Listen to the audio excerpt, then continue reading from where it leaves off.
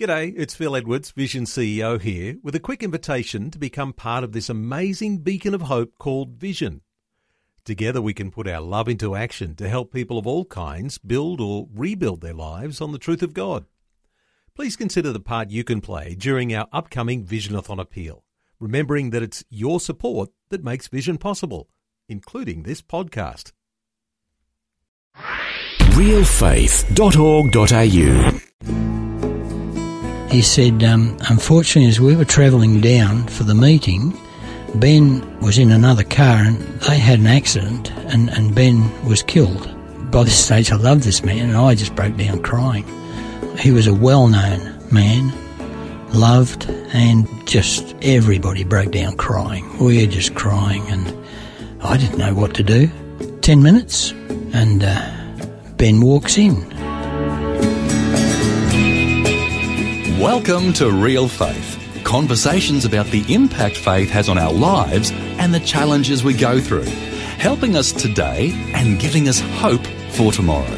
That's real people, real life, and real faith with Eric Scatterbo.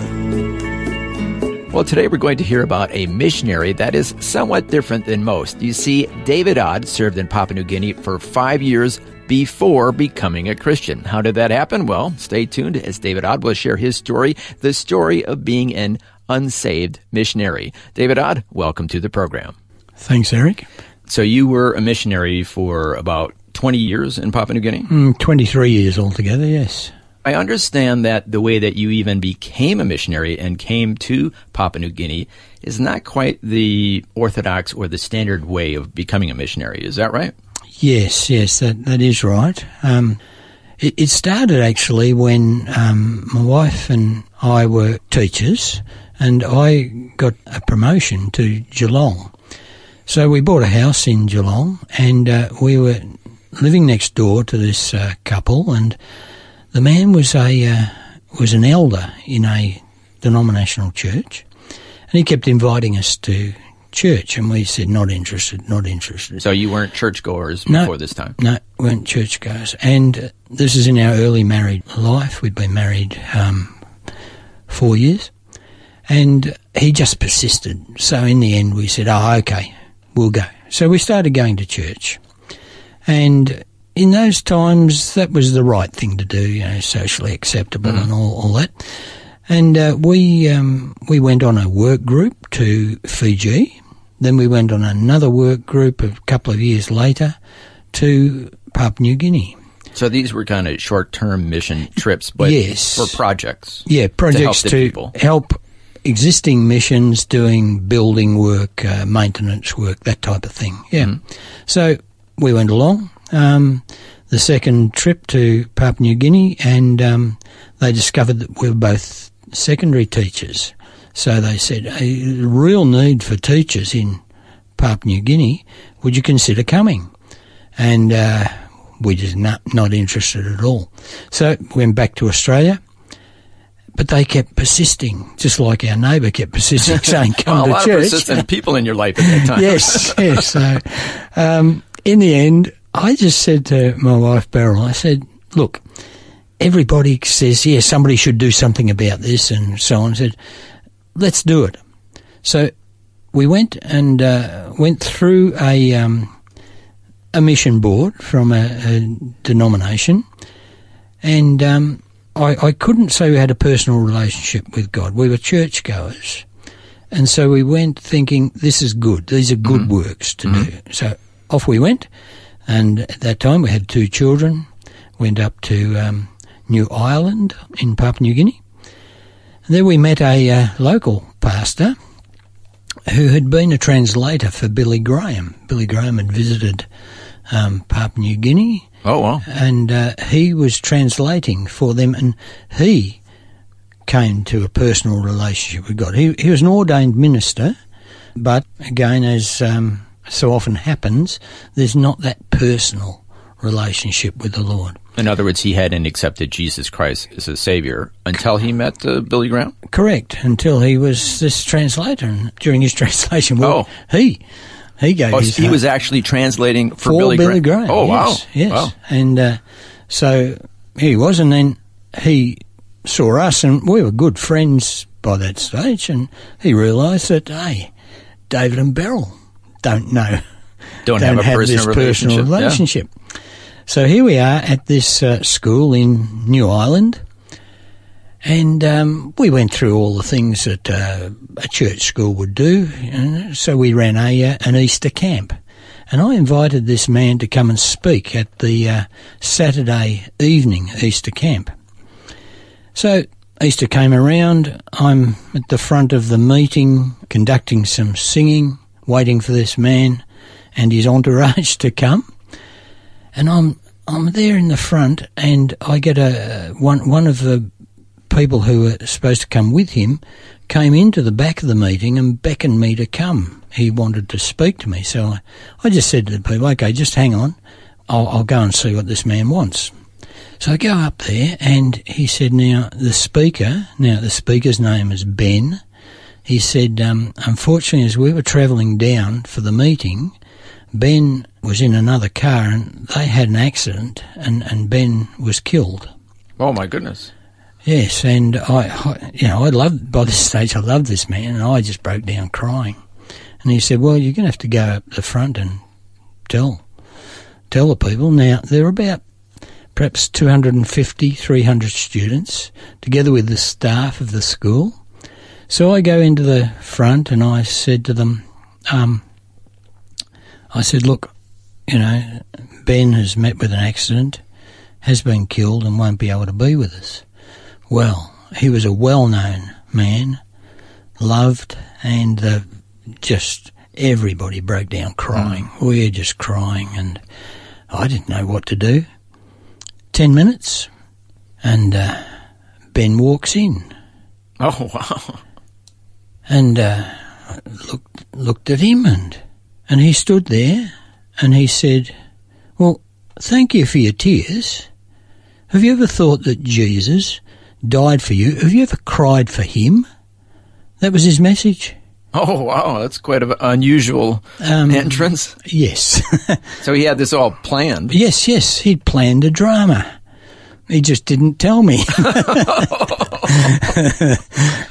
I wouldn't recommend this for other people. But No, it's not. But he knew that I was so thick-headed, the intellectual teacher who's a churchgoer, had obviously heard the gospel before, but no response. So he thought, this bloke needs a bit of a shock to get him out. Well, it was quite a shock. And then I just realised, and that was all that was needed. I realised that I was not saved, or didn't have that relationship with Jesus, and so I committed my life to the Lord that evening, along with my wife, along with about 200 of the students who were there. Oh, wow. Some of the other staff members in the school. It was just an incredible time. So he clearly presented the gospel that Jesus Christ died for our sins, and you need to accept him as your Savior to have eternal life. In that very simple few words, yes. And so there it was. So immediately... No, wait a second. So yes. I just want to stop here and look at the implications of this. Okay. So you told me before we started to record, you were an unsaved missionary. Yes. See, I went to do good works. Yeah. And in doing those good works, here we were at this school that had only been established for a couple of years, was very much developing. And got stuck into that work, and I think it was 5 years we were there. And, we're making good progress in a material way, building buildings, establishing gardens, all of that. But I had no impact on the spiritual side. Students would come to me, they'd be ill, and they'd say, can I just go home and, get some help at home? Little did I realise that what they were doing was going to the local witch doctor to get that sort of help. Oh, wow. And I didn't know. I didn't even believe in it. Yeah. And so, after 5 years, and I've just remembered that at that stage, as I say, we were there for about 5 years, I had just said to God, I'd said, look, I'm reading the Bible, I see healings, I see salvations, I see that in the Bible, not happening in my life. If that's all there is, I'm giving up. Oh, wow. And so you're about to chuck it all in. Yeah. And so here he comes with this drama. And Ben. and then Ben, and then I very much didn't want to chuck it in. Oh, wow. So God just knew lovely. just what you needed at just the right time. Yes. And yes. Ben was the person who was the instrument that God used at that time. Correct. So tell us about Ben. So he is a native Papua New Guinean? Yes. He'd been through the theological college that denomination ran, and as I said, he was he was an unsaved minister until he translated. Billy Graham came and he translated for Billy Graham. I'm not sure it was actually Billy Graham, but the organisation. Oh, okay. Yes. Yeah. Our guest today is David Ott, who actually went to PNG to serve as a missionary before becoming a Christian. But, as we just heard, unusual circumstances led to him giving his life to the Lord. Next, we're going to find out the amazing way God used David's baptism to help spread the gospel in Papua New Guinea. That and more when we return right here on Real Faith. The Word for Today is Australia's most widely read daily devotional, designed to give you practical teaching to keep you focused on your relationship with Jesus. Read it online or subscribe to the free printed edition at thewordfortoday.com.au. You're listening to Real Faith, conversations with real people about how God works in their lives. If you want to know more about integrating faith into your life, our website is realfaith.org.au. Just go to the website and you'll find helpful articles about the impact faith can have on your life. Once again, that's realfaith.org.au.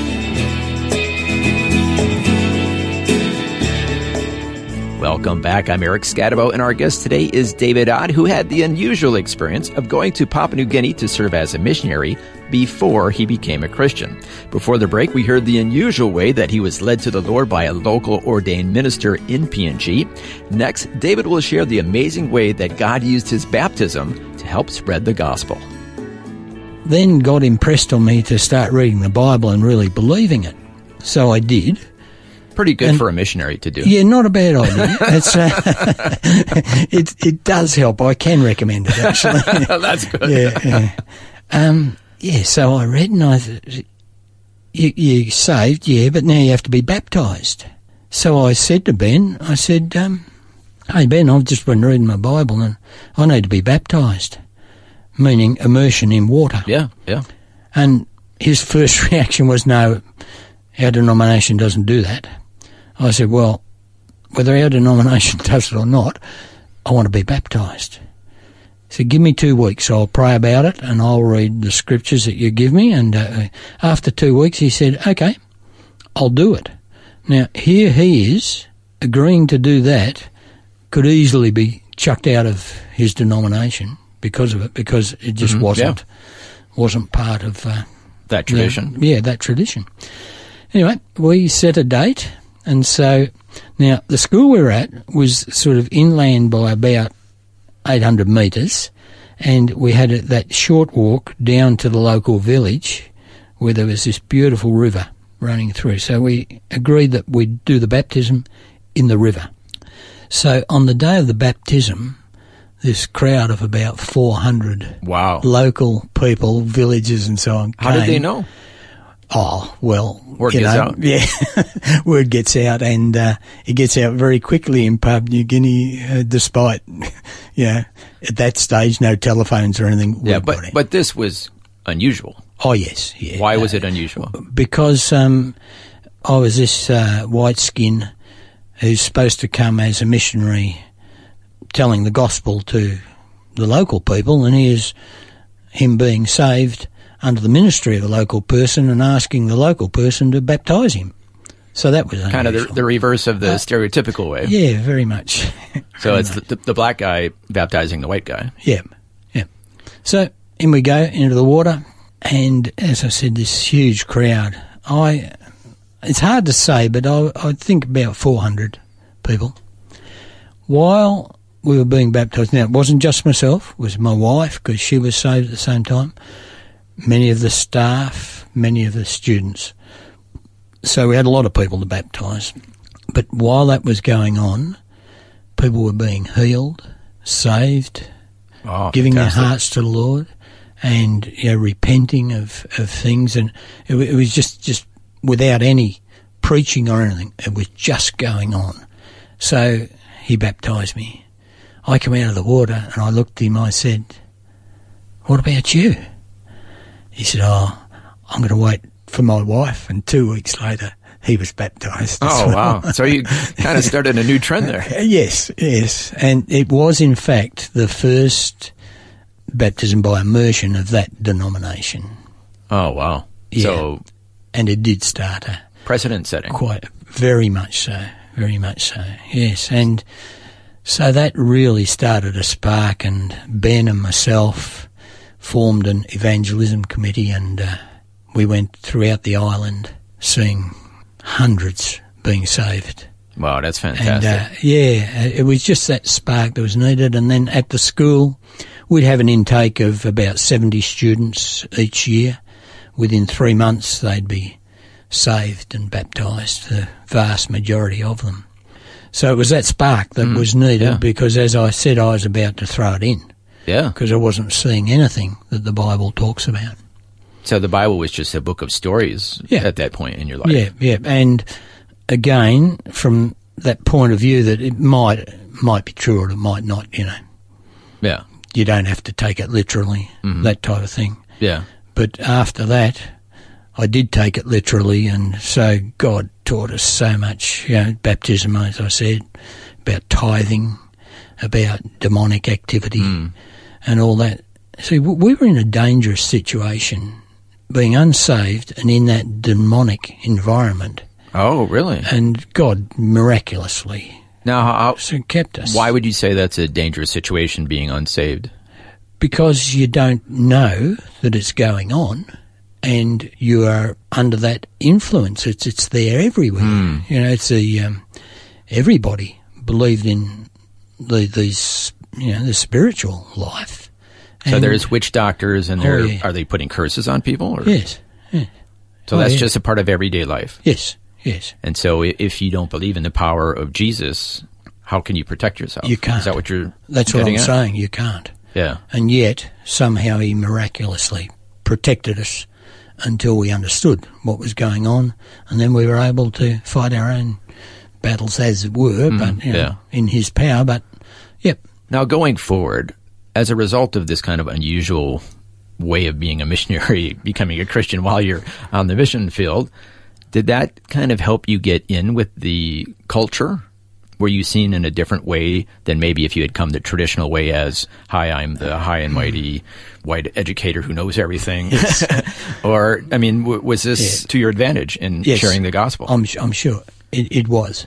There's no doubt about it that because Ben and myself formed this evangelism committee, we were welcome wherever, and I was welcome to speak in that sense of not coming from on top down, but here I've had this experience that they all saw, which they all knew about, and so you can too. And I'm sure that added to the power of what was being said and done, and we just saw so much happening, and so stayed in that particular location for 6 more years, and as I said, we saw incredible things at the school and on the whole island of New Ireland. Now, getting back to the demonic activity and the witch doctor, did you have any occasions where you had to really rely on your faith to overcome some challenges in that area? Oh, yes. We'd, in fact, one of the first things that happened was that Ben arrived at our doorstep. He lived in the main town of New Ireland, which was about an hour's drive away. He came in his vehicle and just dumped a lady on our doorstep and said, "She seems to have a lot of spirits in her, and can you do something about it?" That was it? That was it. Here, do something about it. Yeah, do something about it. Did you have any idea what to do? I wouldn't have. Well, I'd been reading the Bible, so Okay. I knew that the spirit had to obey the name of Jesus. Mm-hmm. But for 3 days and 3 nights non-stop, we prayed for this lady until she was set free.